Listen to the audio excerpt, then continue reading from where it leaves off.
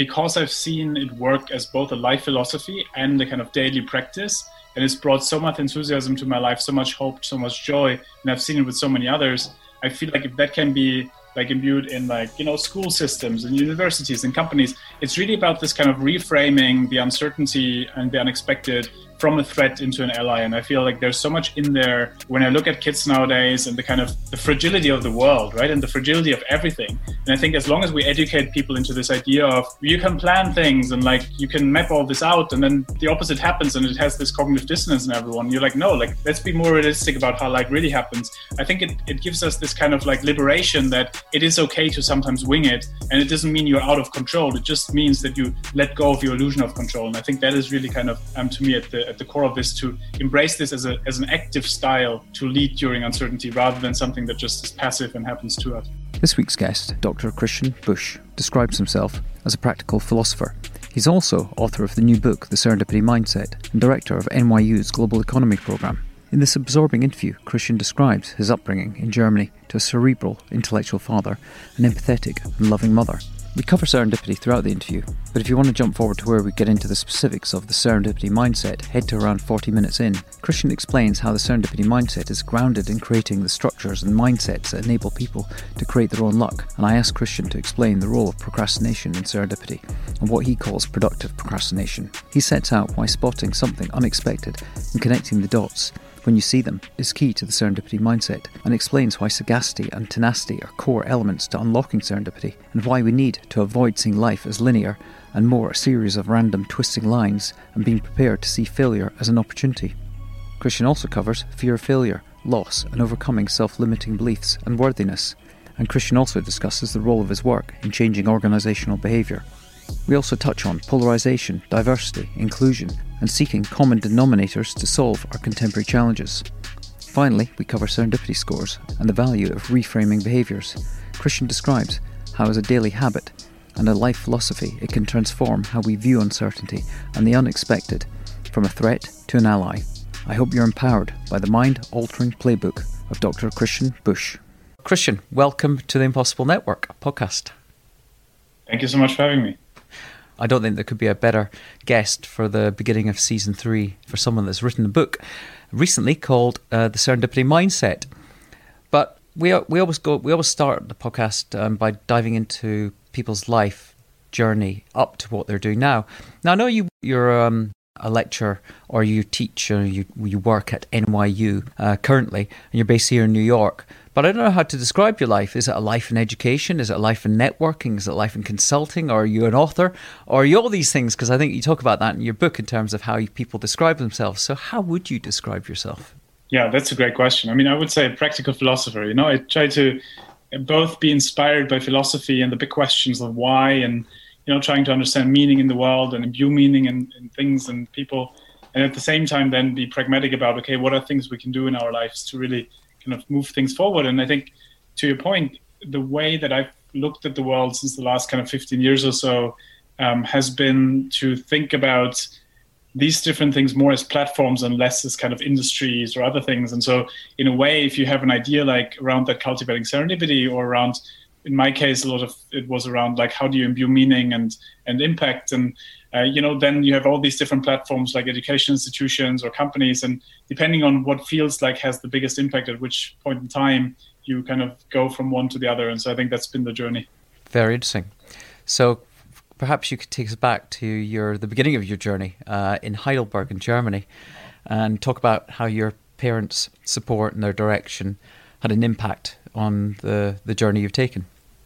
Yeah, I mean, it's interesting because I feel the quote unquote older I get, the more I have conversations also with my parents about how I want to be as a father, and how I, once that kind of is more on the horizon. And I found it fascinating because I think my parents have been very nurturing in their approach, in terms of very, I was a very rebellious teenager. I pushed all boundaries you can push. I was the kind of kid who had to repeat a year in high school. I was thrown out of school at some point. I literally kind of try to get away with whatever you can get away with, and sometimes didn't get away with it.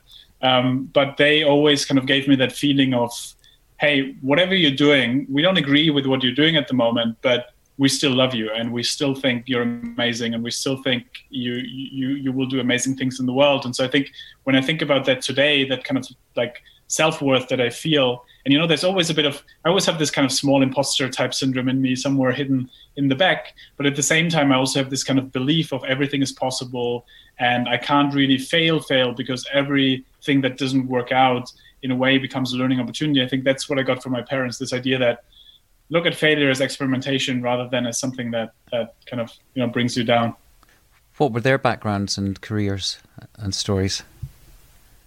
Well, my dad had a very curious one. He grew up on a farm, so he was kind of more on that kind of very physical work side, and then he went into industry and marketing and things, and then he ended up in academia. And so I think from him I have this kind of whole idea of that, in a way, how do you resonate with different types of values, right? The values when you're on a farm are very different from the values when you're in academia. In academia, you value knowledge, you value understanding, versus when you're on a field, it isn't as relevant as if you know about Socrates, right? It's about like how do you get that crop to like really grow into something. And so I've always seen that in him, something that I've seen myself as well, that I think we're kind of on a journey of trying to figure out like where do we feel home, how do we feel home, and do we actually feel home, or is it more people than who make us feel home because we had to kind of negotiate all these different fields in some way and find that more maybe in a person than in a certain context.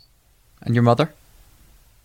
My mom is like the exact opposite of my dad. My dad is this kind of like very cerebral, intellectual kind of person who wants to have dinner conversations around the big themes in life and the big questions, and he kind of always comes up with new ideas and connects dots, and it's fascinating to see how he's always on the ball, and it's been very inspiring to me, kind of how much resilience and how many great ideas he always comes up with.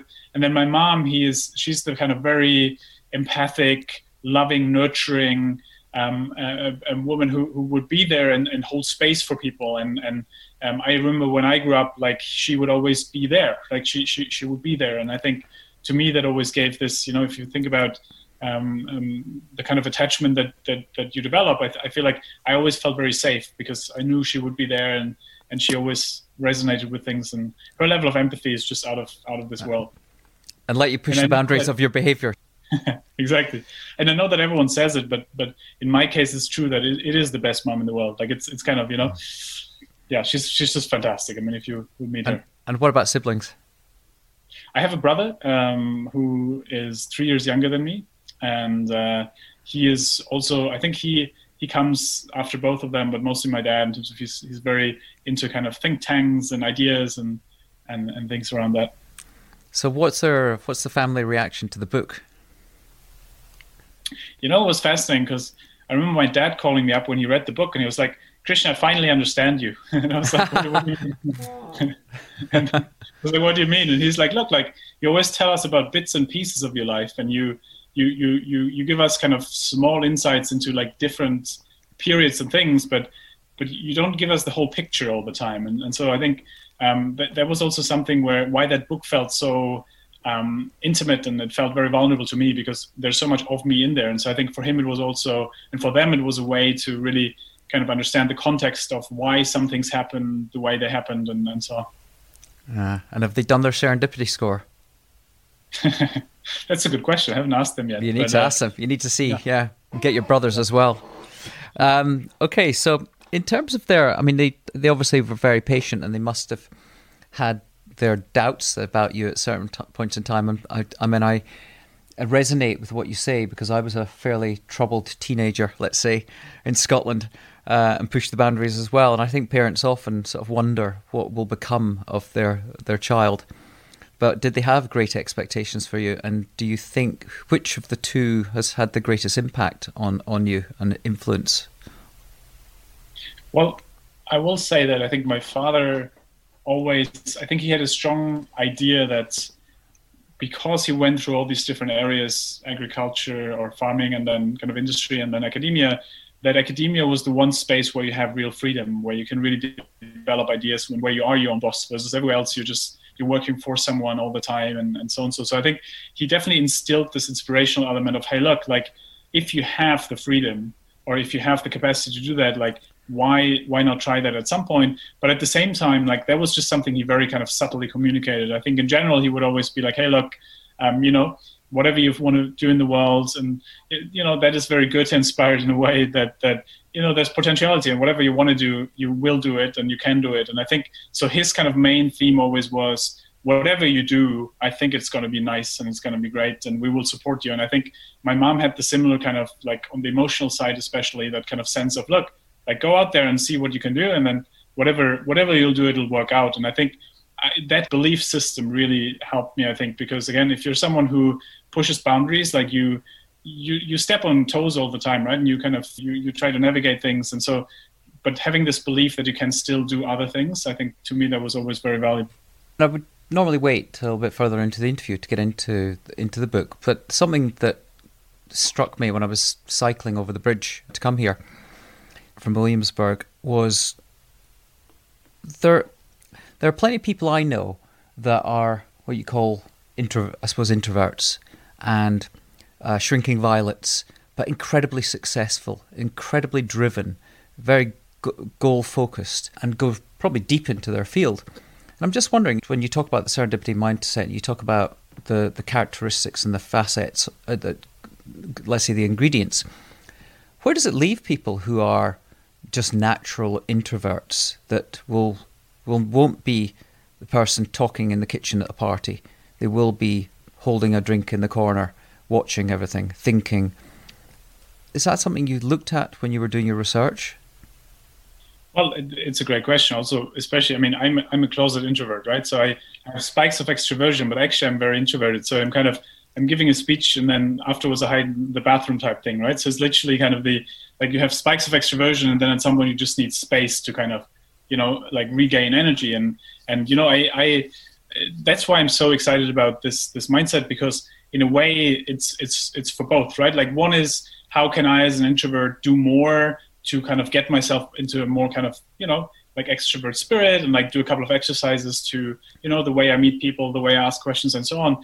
But then also I can just kind of, the things I'm doing already as an introvert already can help me a lot. So for example, I'm a big fan of, if you anyways have a conversation, if you slightly adjust your questions or set hooks, like things like, we can probably dive into that later, those kind of tactics, but really kind of these like small adjustments where things that you anyways would do, you anyways would have a conversation with your boss at some point, so why not leverage this for serendipity? Or you would anyways have to walk to work, so why don't you take the other street, and then you see something in the bookstore, and then you connect the dots. And I think that's something where, if you see serendipity essentially as seeing and connecting dots, so essentially this kind of unexpected like moments that lead to positive outcomes because you made a proactive decision, you have to do something about it.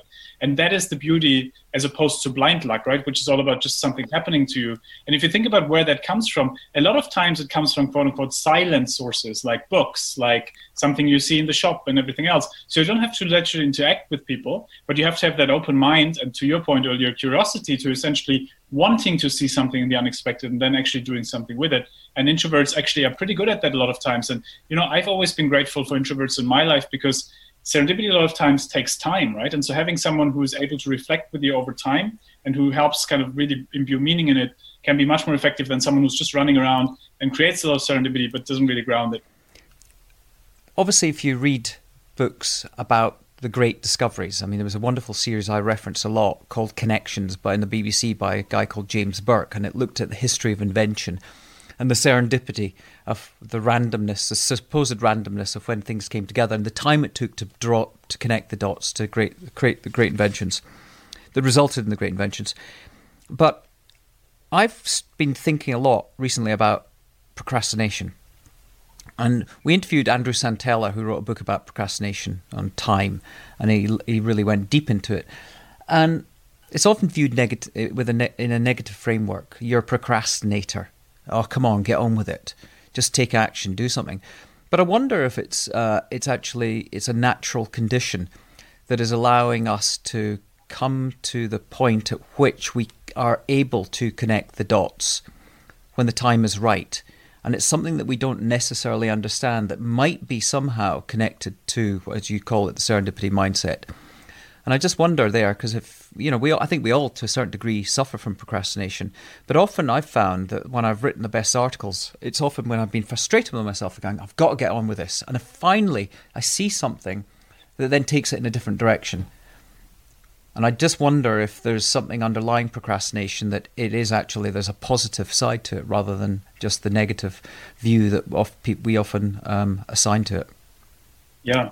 It's a great point, because I mean, I've always been a big fan of productive procrastination, in the sense of, these things where in a way you are, to your point, like you are at a point.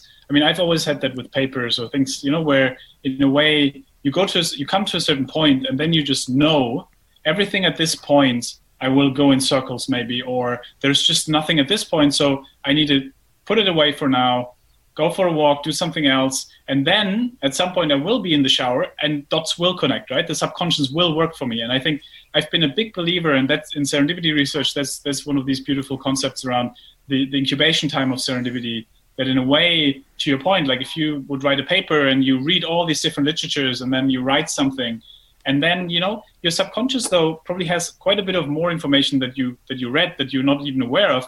And if you give it a bit of space to kind of actually unfold, it can do something with it. And I think I recently, Adam Grant had something similar recently around how, in a way, procrastination can be really positive if you essentially, do something, if it is the right context, right? And so I've been a big believer, to your point, that if you, in a way, don't do it as a life philosophy, but more in terms of if you productively use it, it can actually be surprisingly effective.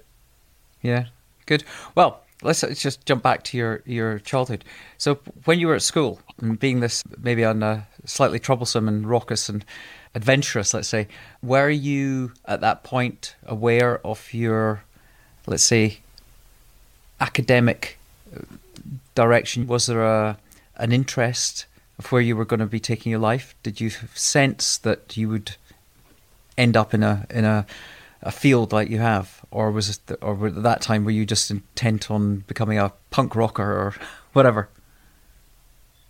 Yeah, I mean, at that point, I literally had no idea. I mean, I had a lot of ideas of how to channel energy, and I did a lot of different things. I was very kind of involved in like a group that was into punk rock and reggaeton and reggae and everything else, and so I was one of the number one groupies probably, and we were doing a lot of things around this, and that was more the kind of also like, very left-wing kind of questioning the government type part. And then on the other hand, I would very early on enjoy kind of understanding the stock market, or like working in a coffee shop. And so the kind of more capitalist type things. And so I've been, exploring all these different areas during high school. And what I found fascinating about it is that I think I was literally just searching without direction for some kind of channel for my energy, and I didn't find it. And I think that's where, when certain incidents in my life happened, including a car accident, so it in a way triggered that idea of, oh wow, like if you could channel all that stuff like into something that actually is meaningful, how interesting could that be? And so, well, that's a question that we have. Is that I'd heard some of your interviews before, and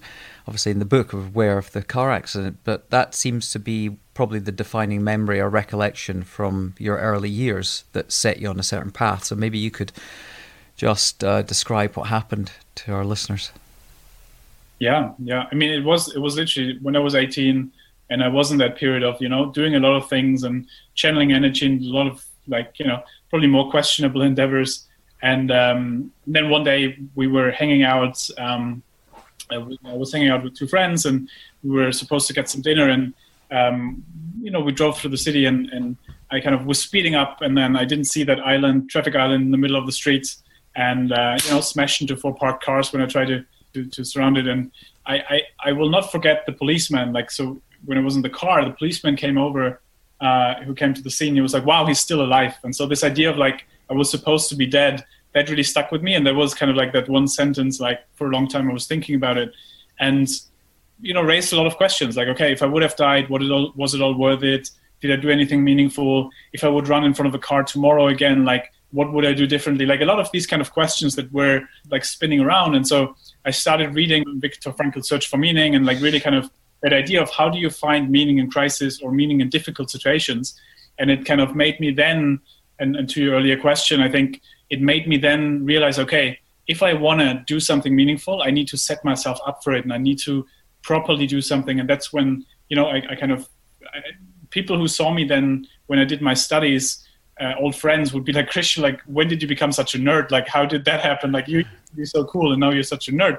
But it was literally this where I felt like, okay, my channel now has to be that I accrue whatever knowledge I can accrue that really helps me to do something in this world and does something. And then, ended up community building and a social entrepreneur and so on. But it was really kind of, I feel these incidences that were about, wow, like life can be short and like I might as well do something with it. Mm-hmm. Memento mori. That's a close shave with death. Did you, were you badly injured or were you just very lucky and you actually didn't have a scrape? Well, like whiplash, like the kind of small stuff. And I think mostly, I realized then psychologically it does something that, a couple of things, but I think like nothing that, I was extremely fortunate. But I remember, I think one of the reasons also why I felt a lot of guilt was that my best friend at that time, he was supposed to drive with me. And in the last second, he drove in the other car with my other friend, or he joined my other friend in the other car because he had forgotten his jacket in the other friend's car. And the passenger side where he would have sat was completely smashed. And like literally, it would have killed him, right? And so it's kind of this additional feeling of guilt of, wow, I would have killed him. And I think there's a lot of things around that took some time to kind of make sense out of. Wow. So when you said that, suddenly shifted gears and direction and your friends saw you suddenly becoming a studious nerd, where did you start?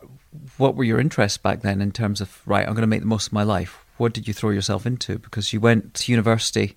My pronunciation is really terrible. Some place called Hagen, or is it Hochschule Furtwangen? Perfect. Yeah, more or less, like, There you go.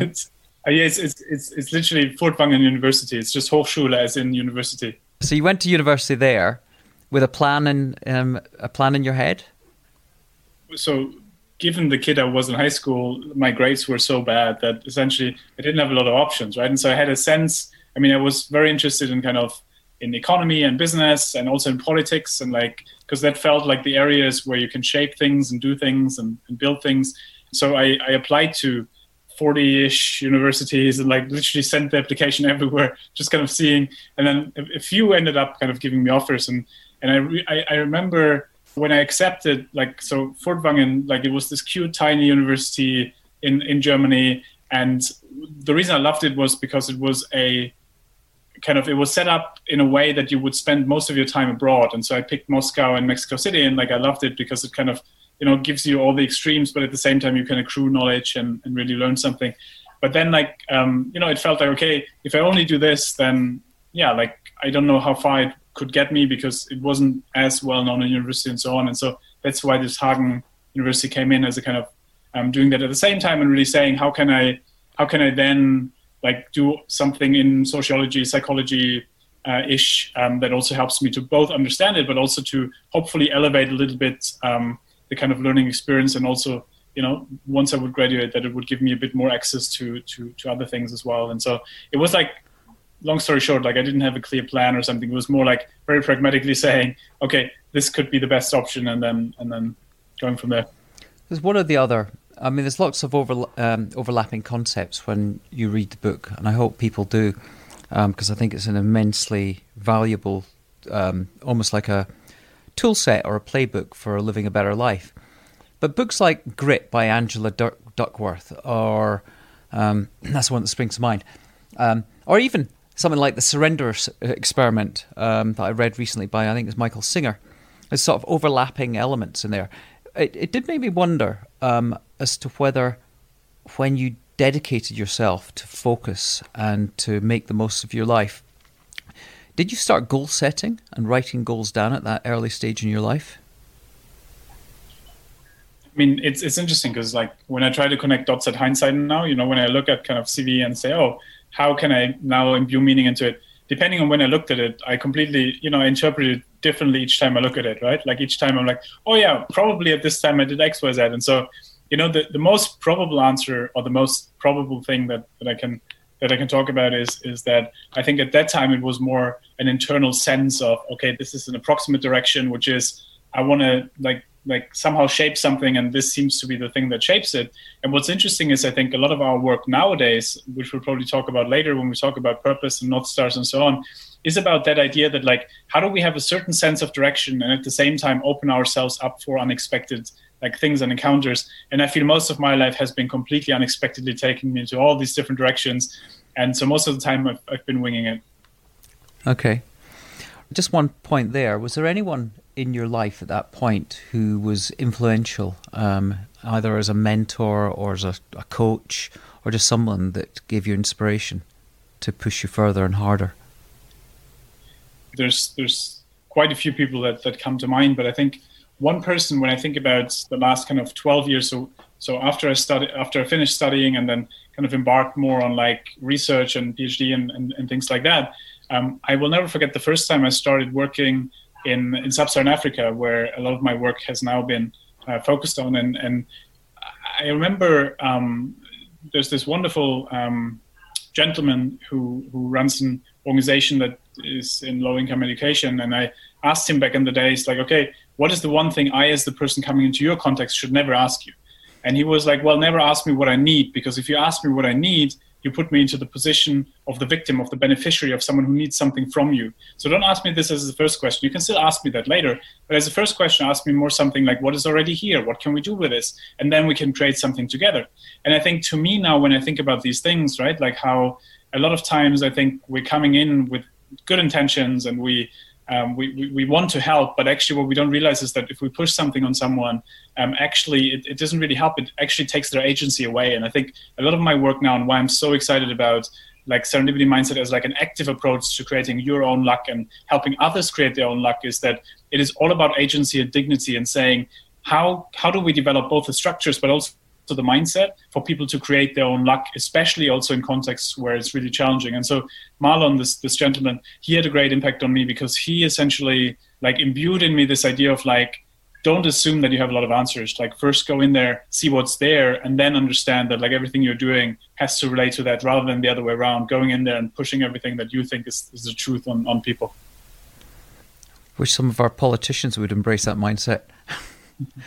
But okay, so talk to us about your career. You said you've been in, you spent a lot of time in sub-Saharan Africa.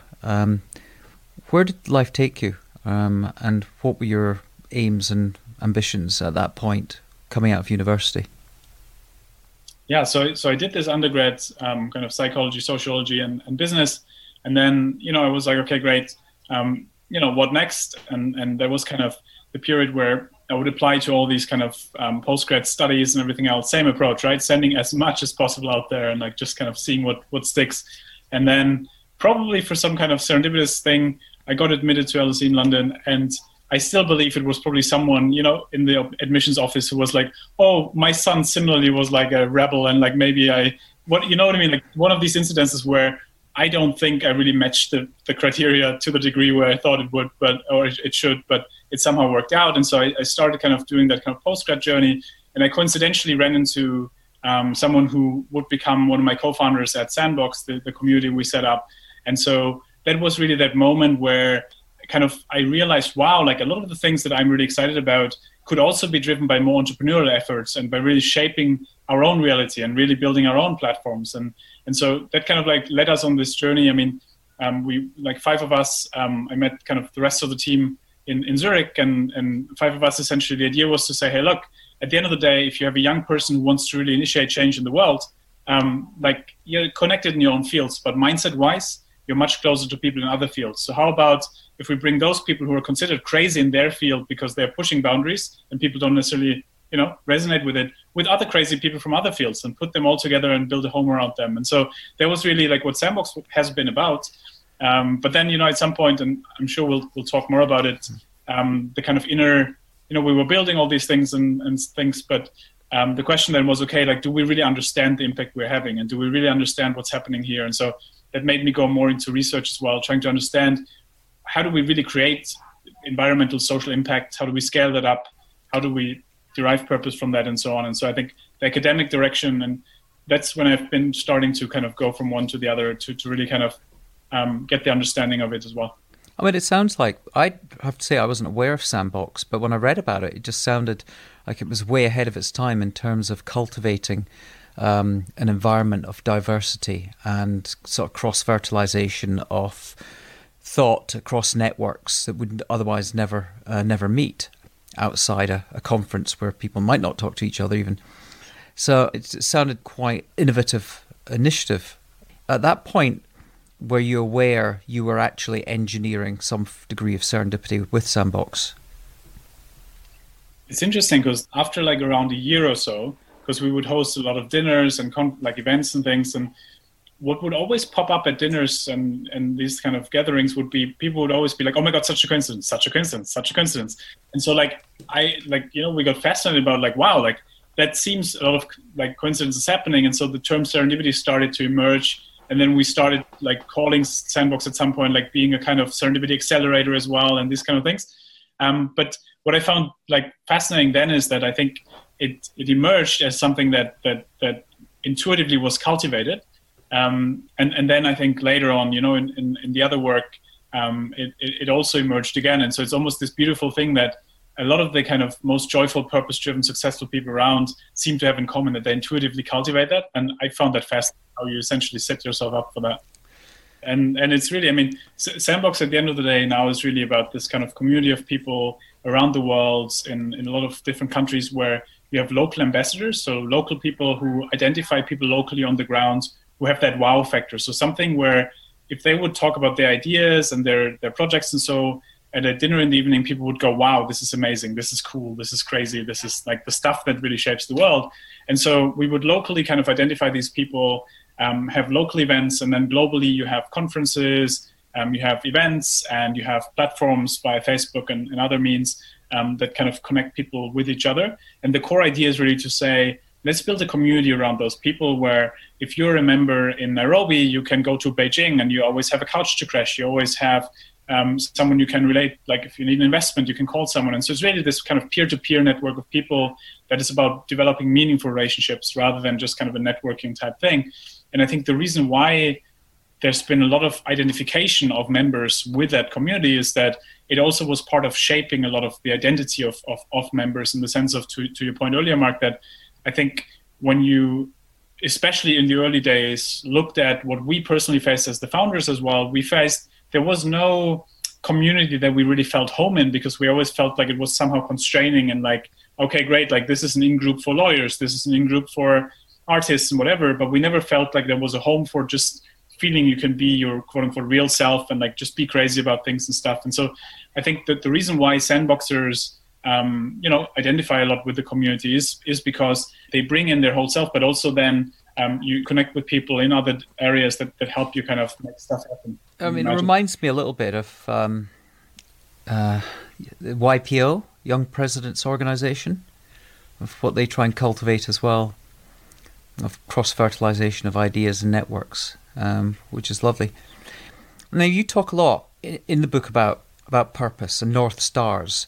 And, every organization, I mean, I've been working in advertising for most of my career. In the last 10 years, everyone's been banging on about purpose.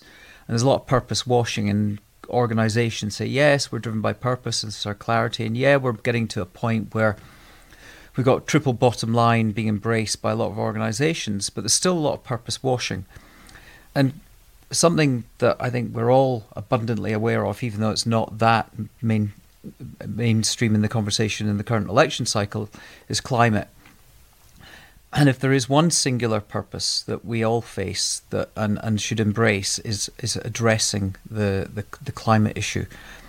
I'm just wondering, in terms of how you're seeing things like Sandbox and the work you're doing, that are there initiatives that we're maybe not aware of where there might be solutions to what seems to be an impenetrable problem of how we're going to turn back the direction that we're on through the cross-fertilization of thinking, through serendipitous interaction. You reflect on that? Have you any insight or thoughts or hopes around where we're heading? Yeah, and it's really something where, so one of the organizations we set up, Leaders on Purpose, like is very focused on that idea that, a lot of my work has been around social entrepreneurship and working with young people, and I've always found a lot of meaning in that, and I've always found it's a great way to kind of, like in a way initiate impact, but actually the real scale for these kind of complex societal problems and really like tackling them comes through big corporates and big governments, and really getting them on the table and doing things with them. And so in a way, that organization, Leaders on Purpose, it's all about saying, how do we bring the corporate leaders and government people who are pushing the envelope, how do we bring them together in a similar kind of almost model of how Sandbox worked, in terms of how do you bring them together to be with those other ones who are unreasonable enough to really push the boundaries. And then how do we bring them together and then essentially like learn from them, identify the patterns, and then put it into whatever knowledge outputs we have. And so we have an annual report around this, the Leaders on Purpose CEO study, for example. And, I've been fascinated by, so that study, for example, we took 41 of the most successful CEOs in the world, CEOs like Ajay Banga, who's the CEO of MasterCard, and the CEO of Danone, for example, Emmanuel Faber and others, who, in a way, they've been trying to bring their corporations who used to be very profit focused and said, how do we link them to the UN Sustainable Development Goals? So how do we link them to the biggest issues in the world? And I found that fascinating, because if you try to go deeper into what they've been doing, there's so much to learn from, in a way, for example, how they connect the company's purpose. Like take MasterCard. What they would do is they would say, okay, traditionally we were a financial services company. Now we know that one of the biggest problems in the world is financial exclusion. So people don't have access to it. There's 500 million people that they wanted to get into the financial system. So they set that North Star and said, we relate our capability, which is, helping like financial transactions, to the big issue that people don't have access to financial transactions, especially in developing countries. And that becomes our new purpose. It's related to the Sustainable Development Goals. And that's Danone has done something similar in all these companies, where it's essentially around saying, how do we as corporates like link that to the bigger issues? And that's where I feel the biggest leverage comes, because again, they have huge infrastructures, they have access to most of the resources in the world. And if we can get them to relate to the Sustainable Development Goals, which is this big idea of these are the biggest challenges and this is how we can tackle them together, I think that's where the real impact comes. So I'm getting more and more excited about these kind of questions. How do we not only focus on, which I think is extremely important, young people and like elevating them, but also how do we get those people who are in power to really focus on those crazy ideas? Because ideas have to be crazy at the moment. So you have to say something like, I want to lift 500 million people out of poverty, because otherwise it's too slow, right? You need that impetus. And so that's where I see a lot of the change happen. Big corporates and getting them excited about it. But to your point, not to the greenwashing and uninspired stuff, but really saying, how do we integrate that across the organization? What are action steps that day to day do that versus just the narrative? A couple of things as you're talking there. You had a great quote. You combined, is it Goethe? And I've read it and I should have written it down, but it is around, setting unrealistic expectations. And I think that's what you're talking about. Absolutely. And it's really about, to your point, like this idea of if you take something or someone as who they could become, right? Yeah. You enable them to get there, versus if you just look at the world and say, oh, these are all the constraints, like that's that, right? And I'm a big believer actually, and I've seen that in a lot of our work, especially in poverty contexts, that like if you really want to fix big problems, it's about that reframing of saying, we need to look at this in a different way and then tackle it. I found it. Yeah. If you take someone as they are, you make them worse. If you take them as what they could be, you make them capable of becoming what they can be. I thought that was a wonderful quote that we'll share in the show notes. Are you aware of Imperative 21? Tell me more. It's an initiative, because you talk about the CEO of Danone, and a lot of there's a guy called J. Cohen Gilbert who runs B Lab, and he and a group of other people like Lorna Davis, who used to work for Emmanuel, they've set up Imperative 21, really as an initiative that is grounded in the global goals, but really confronting the outdated, outmoded, and damaging concept of shareholder primacy and Milton Friedman's damaging legacy from that damned essay he wrote in 1970, whenever it was. And they're confronting it and saying it's all very well in Davos for these anti-capitalist capitalists to stand there and say, oh yeah, we're embracing purpose, but not do anything fast enough. Imperative 21, I believe, is an initiative to try and accelerate the change to challenging carbon capitalism and trying to forge a new way forward, to reframe the way that organizations work and genuinely embrace triple bottom line, and to confront the global goals and to target specific sustainable development goals that they can influence. And I think it's something, if you're not involved in it, I think you would be an amazing addition to it, and you should definitely get involved. And if you don't know Lorna, we know her and we could connect you. Yeah, no, that sounds fantastic. And she was part of our first summit, actually, of Leaders on Purpose. So it's wonderful that you saw that. It's literally, so that sounds fantastic. Yeah. Cool. Okay, we'll do that. Right, let's jump into the Serendipity mindset. For those that maybe haven't read the book and aren't as aware of what serendipity is, just a little overview, and maybe just then break down the component parts of the mindset. Yeah. I mean, the core idea is really to say, we always want to map everything out. We want to plan everything. And then the unexpected happens and it shapes most of our life. And so it's, how we find a lot of times our love partner. It's how we find our co-founder. It's how we come up with a new idea. Like, these things a lot of times happen unexpectedly. And so serendipity is really about this kind of smart luck. That's about the luck that we create ourselves, as opposed to the kind of dumb luck or blind luck, which is inheriting something or being born into a good family. That's stuff that we can't influence. And so the beauty then is, once we see serendipity as a process of essentially like seeing something in the unexpected and doing something with it, then essentially we can prime ourselves to see more unexpected things, but also to connect them differently. And so it's really, then you can start creating more meaningful accidents, so more triggers, but also you can make accidents more meaningful. And what I mean with this is that, in a way, the kind of process of serendipity then really is, imagine this quintessential situation. You're in a coffee shop, and if you have erratic hand movements like I do, you spill a coffee, and there's this person next to you, and you sense this kind of connection. And now you have two options. You could either say, "Oh my God, I'm so sorry. Here's a napkin," and then you walk outside, and you're like, I should have talked with this person, right? There was something there. I don't know what, but there was something. But that serendipity missed, right? Because there was something unexpected, but you didn't do anything with it. And the other, is obviously you say, "Oh, I'm so sorry. I was just reading this book that I got really excited about," just something that kind of sparks the conversation.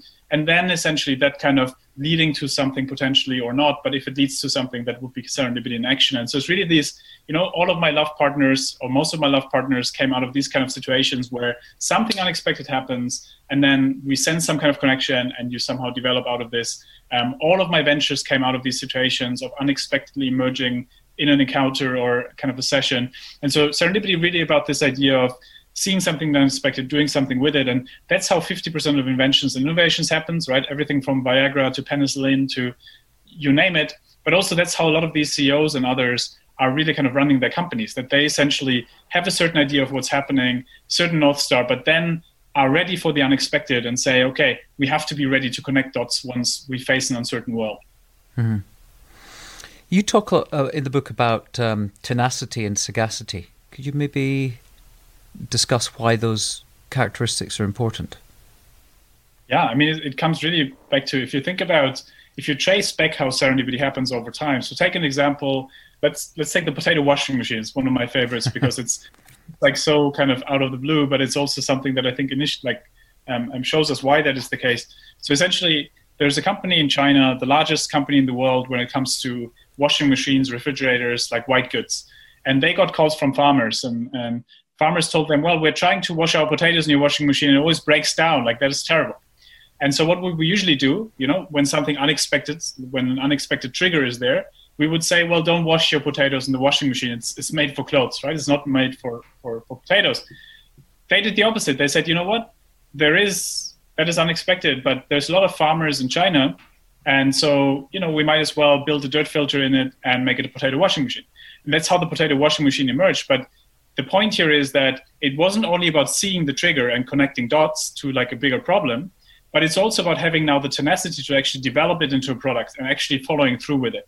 And that's the thing that you see with a lot of people. They might have a brilliant idea, or they might have an encounter where they sense there might be something, but they don't follow through with it. And so without that grit, without that tenacity, it just doesn't happen in the end, because serendipity as a process, it's not just running into someone or seeing something. It's about actually doing something with it and having the grit to bring it to a positive outcome. Mm-hmm. The other term used in the book is the serendipity space. Could you unpack that as well? Yeah, that's actually, it comes back to our Goethe quote as well, right? Like, what is the potentiality out there?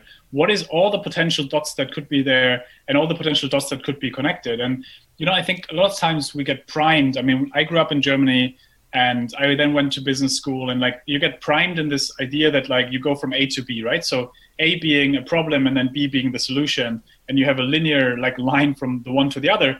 But actually, if you would map these two as landscapes and you would say there's all the potential problems and all the potential solutions, you realize that actually a lot of times you might not be able to clearly define the problem in the first place, because a lot of times it might emerge. But also like a lot of the solutions come to you very serendipitously. And we, think about your CV, right? Like when you look at your CV and you try to trace it back, like, yes, like you might tell me the story that you went from A to B, but I know that most probably, like a lot of times you went to C or you went to D, right? And so it's really that kind of thing of saying that we get used to this idea that there's a linearity in things and that we can plan things out.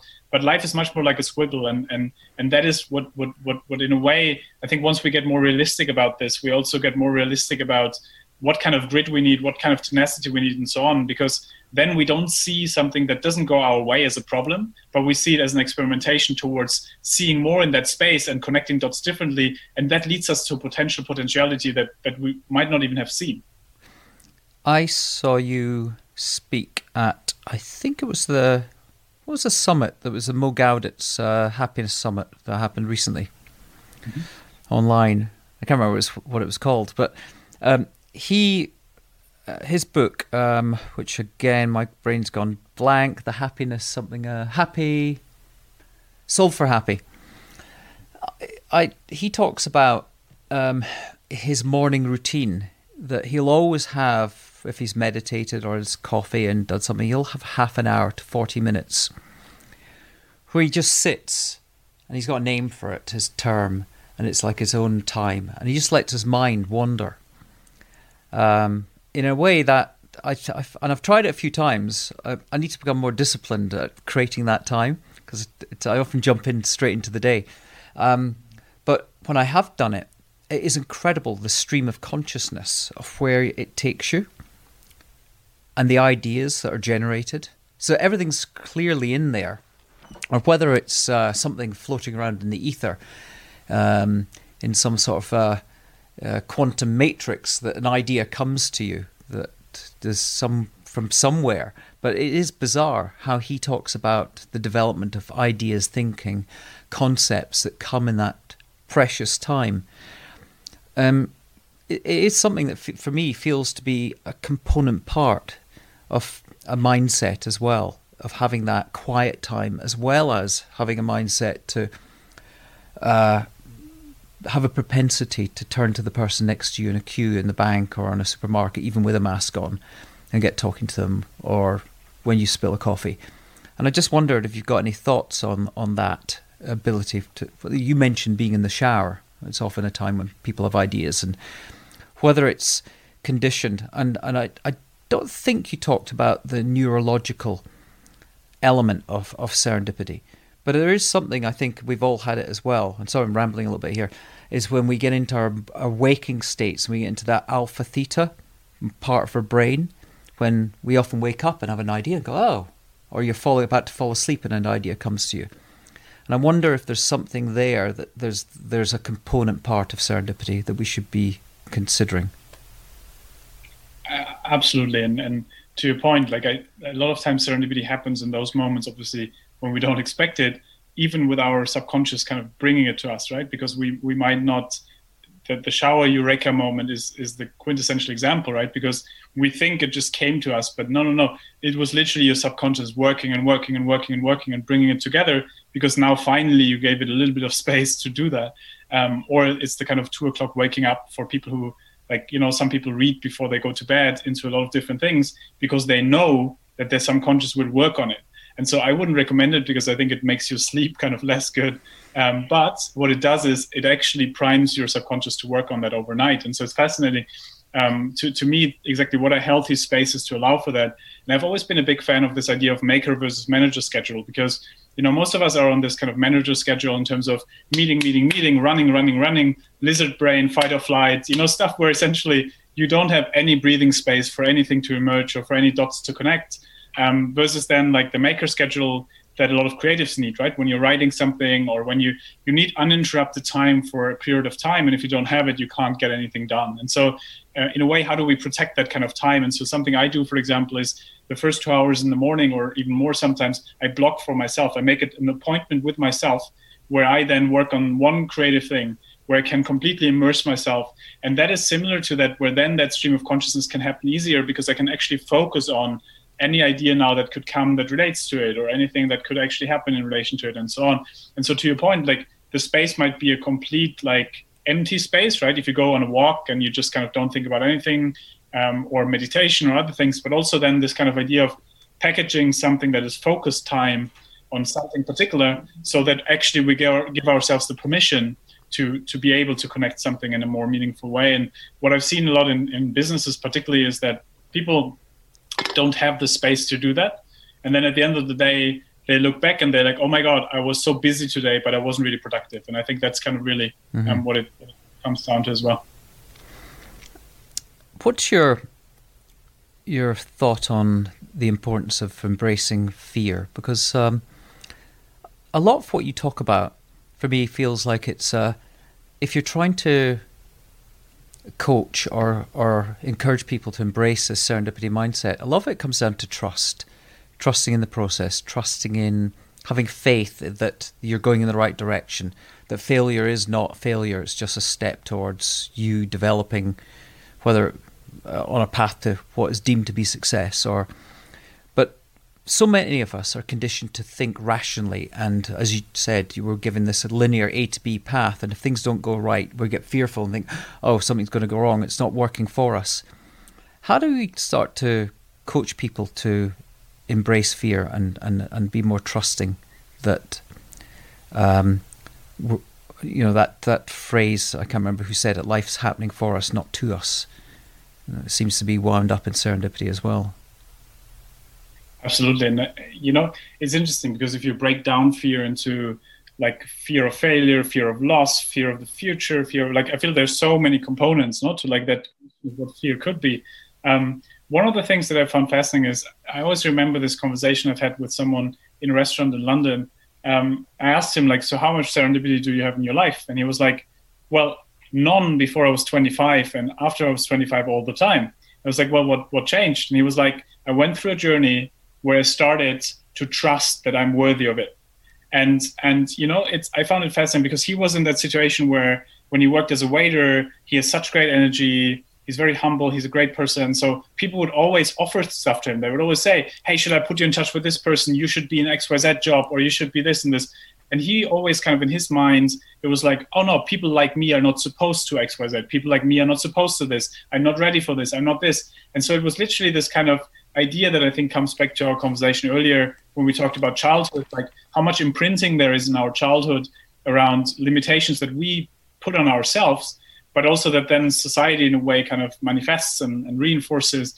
And so I'm a big believer in working on both like the structural constraints, and that there is a lot around how do we essentially build societal mobility and everything else into every system. And at the same time, then that mindset question of how do we essentially in every situation work on exactly those things of sense of worthiness, sense of like being able to tackle something, and that self-confidence. And I think fear, like if you think about the moments where I feel a lot of fear, it's when there's so much ambiguity that I'm like, oh my God, like this could all go down the drain. My identity will be threatened, existential things, like you get into like these spirals and you're like, wow, like actually when you step back out of it, like it never is as big as you think it is, right? And so it's kind of, I've been a big fan of perspective taking, of these approaches where you say, whenever you are in a moment where you feel a lot of fear or self-doubt or things like that, like taking out and say, what would I advise a friend to do? Or how would I, if a friend told me exactly this, what would I tell them? And then sometimes I'm like, oh my God, I would just tell my friend, chill out,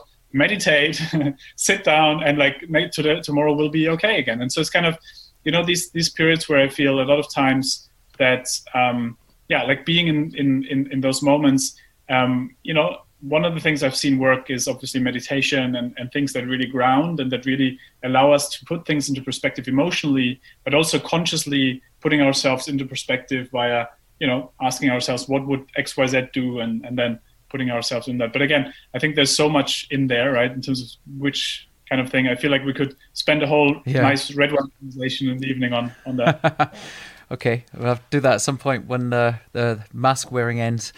I wanted to talk about polarization, but could you just talk a bit about how the book's been received and whether you're taking it into organizations? I know you've talked about your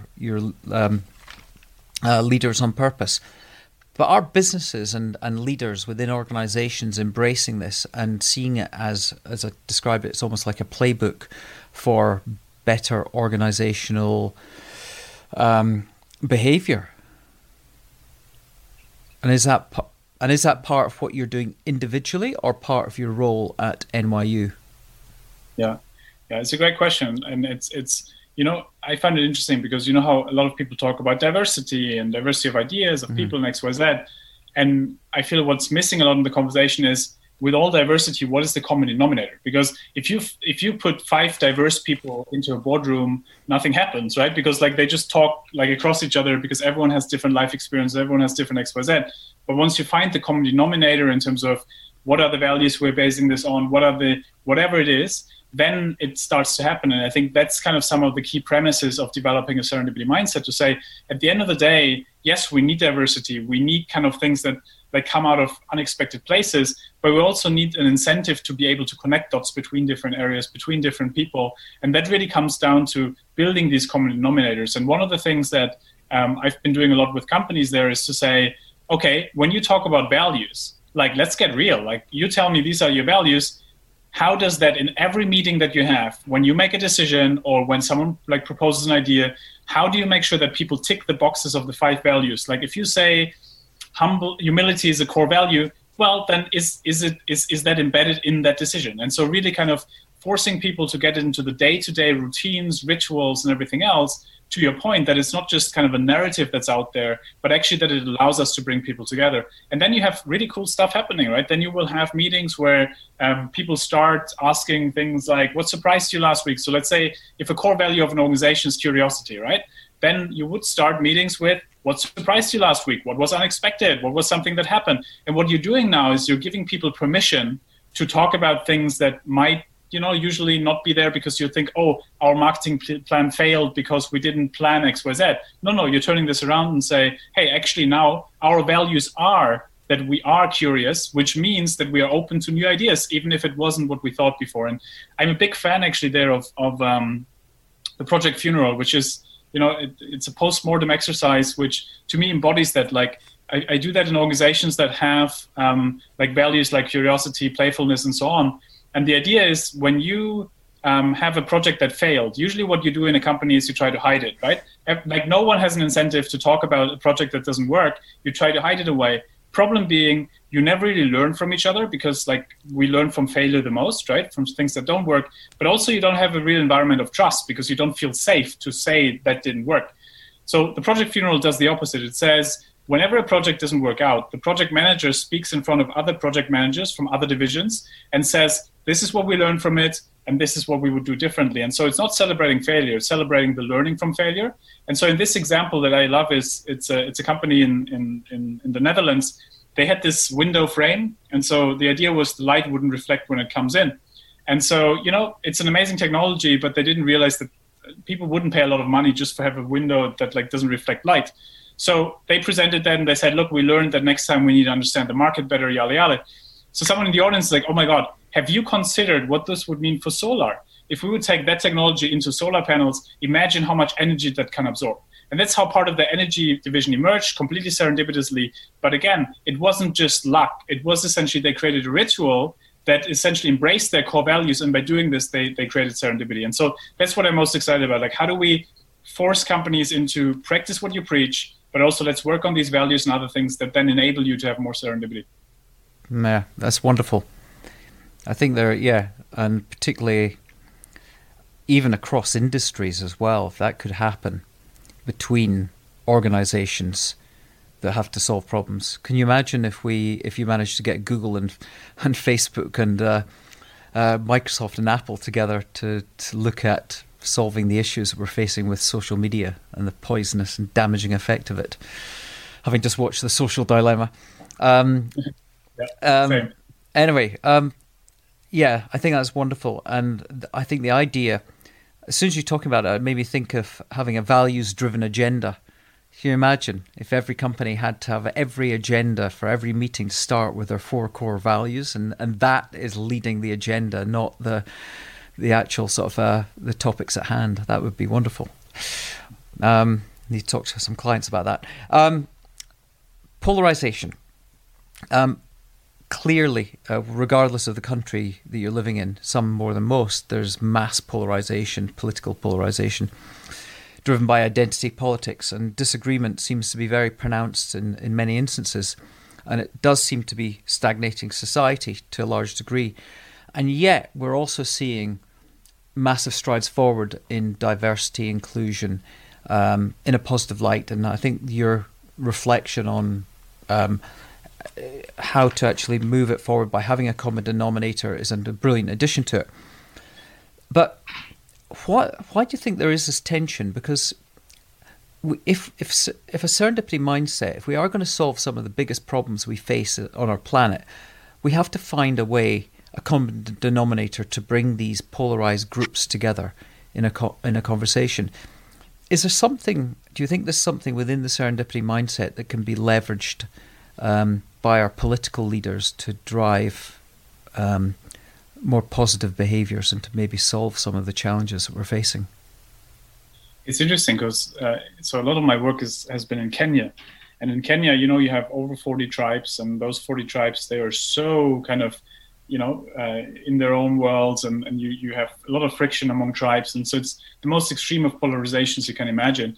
And one of the things that we've been working on there is to understand, how do people, and in this case, especially entrepreneurs, cross these different boundaries? And how do they, if they're from one tribe, how do they connect to another tribe? Or how do they do that? And so there's a lot of really fun kind of things coming out of it. Everything from, how they pull in friends who are from the other tribe to then kind of respond to the phone call of the governor who's from their own tribe, and all these kind of different things that are more like tactics towards like actually working on it. But one of the things that I found fascinating, there's this one entrepreneur, essentially what he does is when he meets a governor from another tribe, and usually kind of in that case it would be IT entrepreneurs, and they need business from the government, and so they have to somehow connect with the governor, and a lot of times governors will only hand it to people from their own tribe, and so or in general that's how a lot of these deals would get made. And so he would be like, okay, great, I know that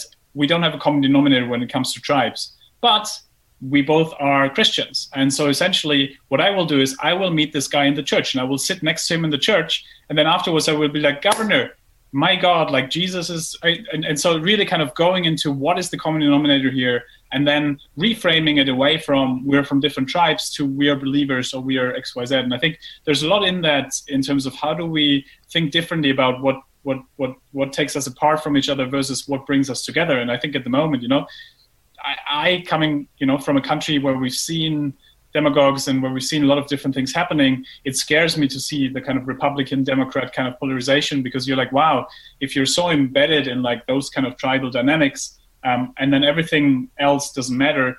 Again, like what is the new common denominator? What is the common denominator in terms of, are we all Americans or are we all X, Y, Z? And so I think there's a lot around this kind of question of what are these kind of things, common denominators that really kind of we can use. And I think, politicians, I've always found it fascinating in terms of if you have, a new generation hopefully soon emerge that would be able to do that, to really kind of focus on that again. And I think a lot of my hope comes from essentially when seeing millennials at the moment and Gen Z, right, who are kind of much more into the question of like inclusion and really bringing people together. And, I feel like it's fascinating to look at it from a perspective of Kenya, because you're like, I've seen that before, and I've seen all the rhetorics and all the kind of things that are happening at the moment.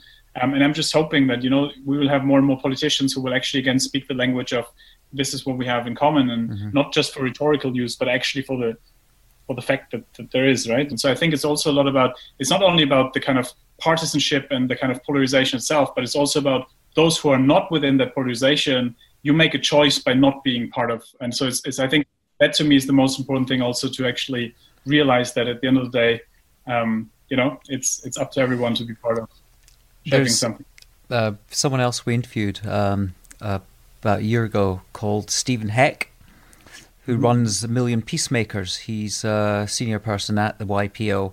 And Million Peacemakers has a model called Nonflict, which is essentially a 5-minute model to broker conversation and conflict resolution in the most intractable of situations. So they've worked a lot with Catholics and Protestants in Northern Ireland.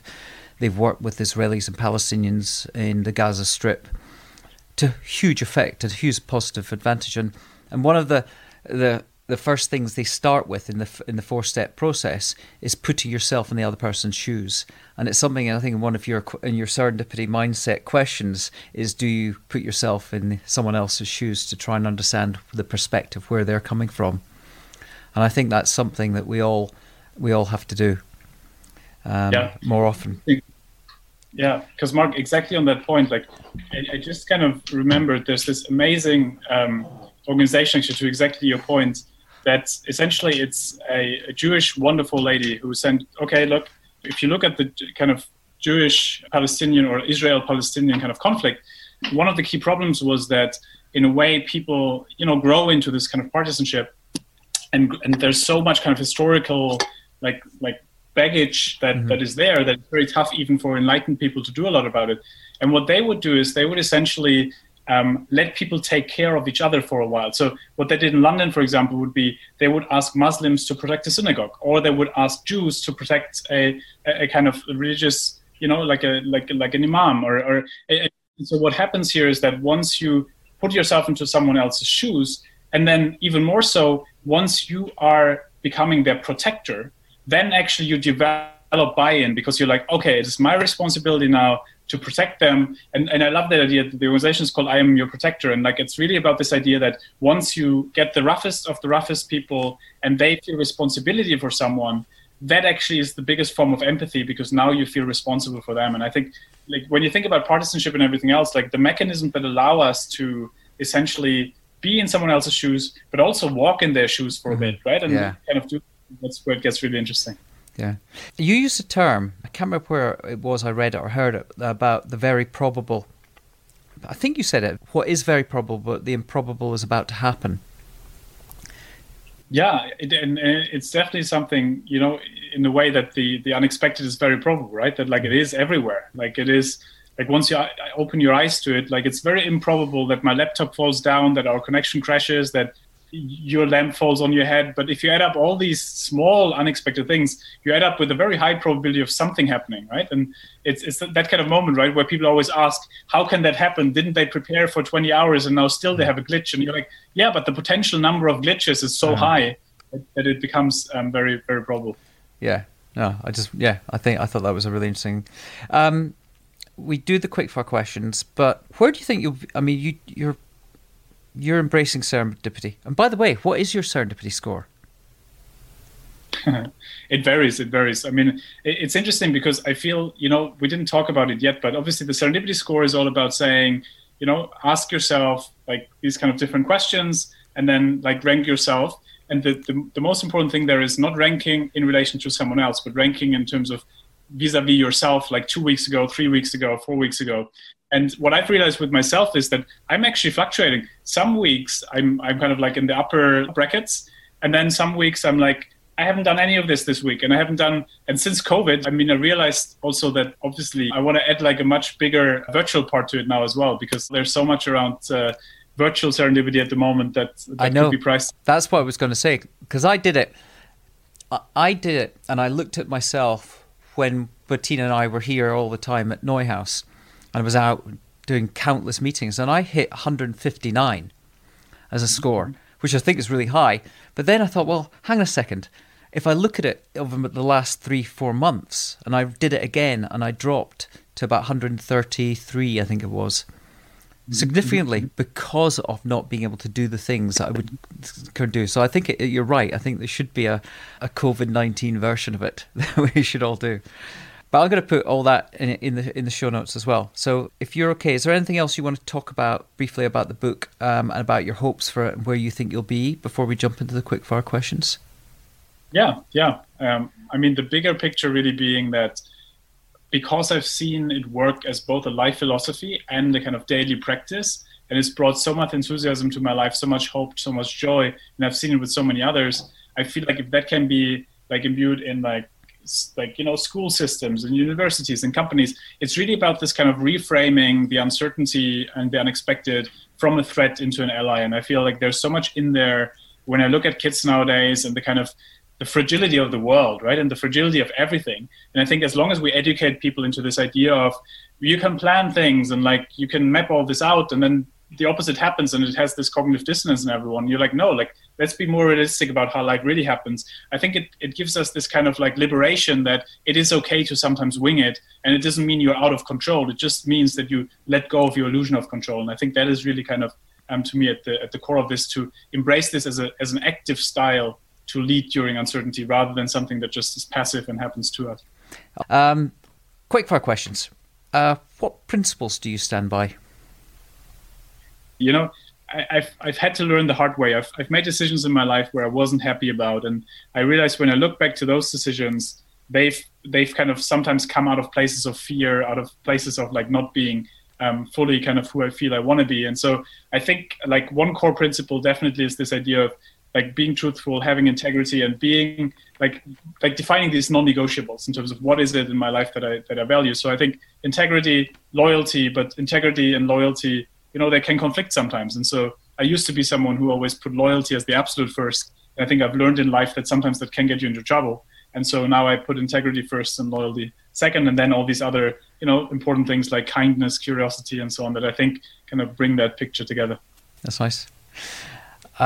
What hard choices have you had to make that were tough at the time but turned out to be the right decision? It's interesting because I think to me the toughest decisions come from cutting relationships, cutting ideas off, cutting essentially this idea of like closing something. Because I'm a big believer in this kind of regret minimization, that like when I look back, I regret the things I haven't done rather than the things I have done. But also I only want to cut things or people off if there is like a really good reason for it. And I think I've certainly had people in my life where I was very close to, but it felt relatively toxic or I felt differently. And so I think these kind of being able then at some point to say, look, like there is a boundary here and that's that. I think that was tough, but also, helpful. Sounds bound up with integrity and loyalty. Where do you go to discover your new ideas? Any little bars in the West Village? That's a great question. I mean, usually I have a couple of friends who are wonderful ideators. So usually it's kind of conversations with them over a red wine, that kind of thing. Sounds good. Aside from what you focus on doing with the Serendipity mindset, which seems to be all encompassing and could address many large problems, what in your view is the biggest problem we face as humanity that needs solving?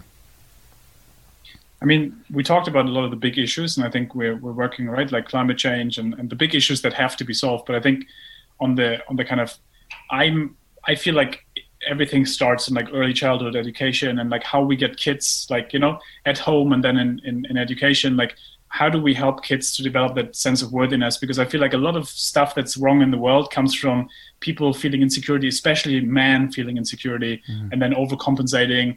And then there's a war because someone feels, you know, all these kind of, if you look at the wars in history, like it's usually men who kind of like had something questioned in their own kind of like, you know, I don't even want to go into that, but like it's kind of these things where in a way masculinity, you know, this kind of toxic masculinity type, which is really about boys not learning when they grow up to embrace their kind of more feminine side, and then vice versa. Like in a way, we're just not used to kind of understanding our holistic selves because we don't feel that it's supposed to be X, Y, Z. And so I'm a big believer of like, in a way, if we can start early on in parenting, but also then in schools to really have people embrace their holistic self rather than, putting them into boxes. Like, I think everything else in the world will be so much better because they will grow into individuals who will make decisions not based out of fear, but based out of vision and purpose, hopefully.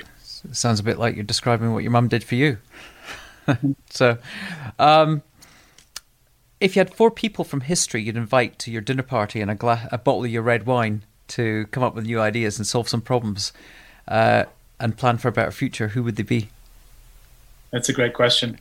And it would change probably anytime you ask me. But I think at the moment, I've always been a huge fan of Mohammed Yunus, actually, because he, he came up with microcredit, with social business, with so many different things that really shaped our world. But the humility and grace that he always has had in his kind of how he went about, I find inspiring. I think he's a great idea-sparing person. So he would be there. I've always found very interesting the kind of the dynamics around Mahatma Gandhi, in the sense that I've always been fascinated by how peaceless is the kind of protest if then it becomes a means of actually being quite forceful. And so I feel like I'd love to learn more about how to institutionalize movements and really kind of create movements around something. So I think he's been really great at this. I've also, in terms of, if I think about people like Goethe, I would probably put Goethe and Socrates on the other two, because Goethe is the kind of the brain who's think about everything and puts out there, similar to Shakespeare type. And then Socrates he just asked great questions, right? And really kind of, I think if we would ask more questions and push less solutions to people, but actually ask better questions, I think the world would be in a better place. So Socrates would definitely be there. Okay, sounds like a fabulous dinner party. Yeah. Because of time, I'm going to jump ahead. What would your advice be to someone about to graduate, go study, that has a dream, a goal, a grand ambition, but has been told, forget it, it's impossible? Aside from go and read my Serendipity Mindset book. It's interesting because, in a way, if you think about what really shapes the world, there's this beautiful idea that the world is usually shaped by unreasonable people, right? Because the reasonable people are in their boxes and they will never change anything. And so I think I would always say, look, at the end of the day, take any advice you can get, and then essentially, discard to your prevail in terms of what you feel makes most sense here. And I think I'm a big fan of embracing big, crazy ideas. And I have to say, though, I'm also a big fan of calculated risk. And so I think it's always about saying, how do you set yourself up for something where, for example, if you work in a bank or something, and then you have this big, crazy idea now, or if you are in a graduate program or an undergrad program, how do you set yourself up in a way that you can pay back your bills, right? And you have your things, but at the same time explore different areas. And I think Layla, who's a good friend of mine, she has this beautiful thing where, you just pocket 5 or 10% for your crazy idea, and you work on this, and then you hedge your bets. And I think that's what I would always do. I would say, work on the crazy idea, but hedge it with other things that could give you grounding. Good answer. What's your go-to karaoke song? That's a great question, especially my partner is so much into music, and I always forget titles. So I would be when I listen to a song, I remember it, but usually I don't that much. I always love Beautiful Day of U2 because I feel there's so much emotion and so much tragic, and I usually listen to it when I went through breakups. So I feel like there's a lot in that song. When you sing it, you feel a lot of beautiful and not so beautiful emotions. Yeah, great band. Seen them 4 times. Yeah, definitely. I'm with you on that one. Best series or film during lockdown? I got into Suits because what I like about Suits, it's these kind of 2 high-powered lawyers, and I found it fascinating how much in there it is about connecting dots, right? They would get a case and then they have to do something with it and relate it to something. And so my serendipity mind always somehow, loves these kind of things where serendipity pops up unexpectedly. And I feel in that there's a subtle thing that even in law, serendipity plays a big role. But also Suits is just very, I like the characters. Okay. Last 2 questions. What book would you like us to offer listeners that come up with the best comments on Instagram or on the website other than yours? I think Viktor Frankl's Search for Meaning, especially at the moment where I think finding meaning in such a difficult period is at the core. So, yeah. Great answer. Final question. Who should we interview next? Oh, I mean, how long do you have? I mean, I feel like there's so many people who have amazing things to say. But I feel like, depending on what you're looking for. But when I think about curiosity, there's a wonderful, wonderful person. She wrote a book about entrepreneurial dilemma, and essentially how every creator has always the kind of dark side and light side, and this kind of idea that a lot of time out of this paradox comes like a lot of the kind of creative things, and I think she could be great to interview. And I think I'm trying to remember how the book is called, but her name is Jessica Carson, and I think she would be great because she's been running innovation at the American Psychological Association. At the same time, she writes her book, and she does all these other things. But like in a way, I think someone who at such a young age does so many things and connects dots all the time, but has this beautiful curiosity. Like when she walks around, like you literally every moment she has some kind of moment of wonder, of curiosity, of seeing something. And well, we always ask our guests to make the connection, so Bettina will follow up and ask for an intro. That'd be wonderful. Well, just have to wrap up and thank you very much for your time, and I acknowledge you for just what seems to be a wonderful, purposeful vision that you have, and for your own tenacity and lack of procrastination, getting on and writing this book, because it's I've been struggling to think about. I've been thinking about writing a piece about serendipity for a long time, and you've just managed to create this masterpiece that, like I say, is a wonderful playbook that everyone should embrace and start to practice. And certainly go through the serendipity score to test, because I think it's a fantastic discipline that we should all embrace. So, yeah, just thank you for your vision and your energy and your enthusiasm, and really look forward to seeing where the work that you will continue to do, both individually and collectively with the organisations you're working with. And thank you so much. Thank you very much. Time. Yeah, wonderful conversation. Great questions, by the way. I really appreciate it. Okay. Thanks so much. All right. Thanks very much. Bye. If you like the show, please subscribe and ideally give us a 5-star rating and a review, because it helps more people find us. Just go to iTunes, Spotify, or your favourite podcast player to listen and subscribe. This show is an Impossible Network production and is produced by Bettina McKaylee and Elaine Castillo-Keller. But for now, be curious, be creative, and seek out serendipity. See you next time.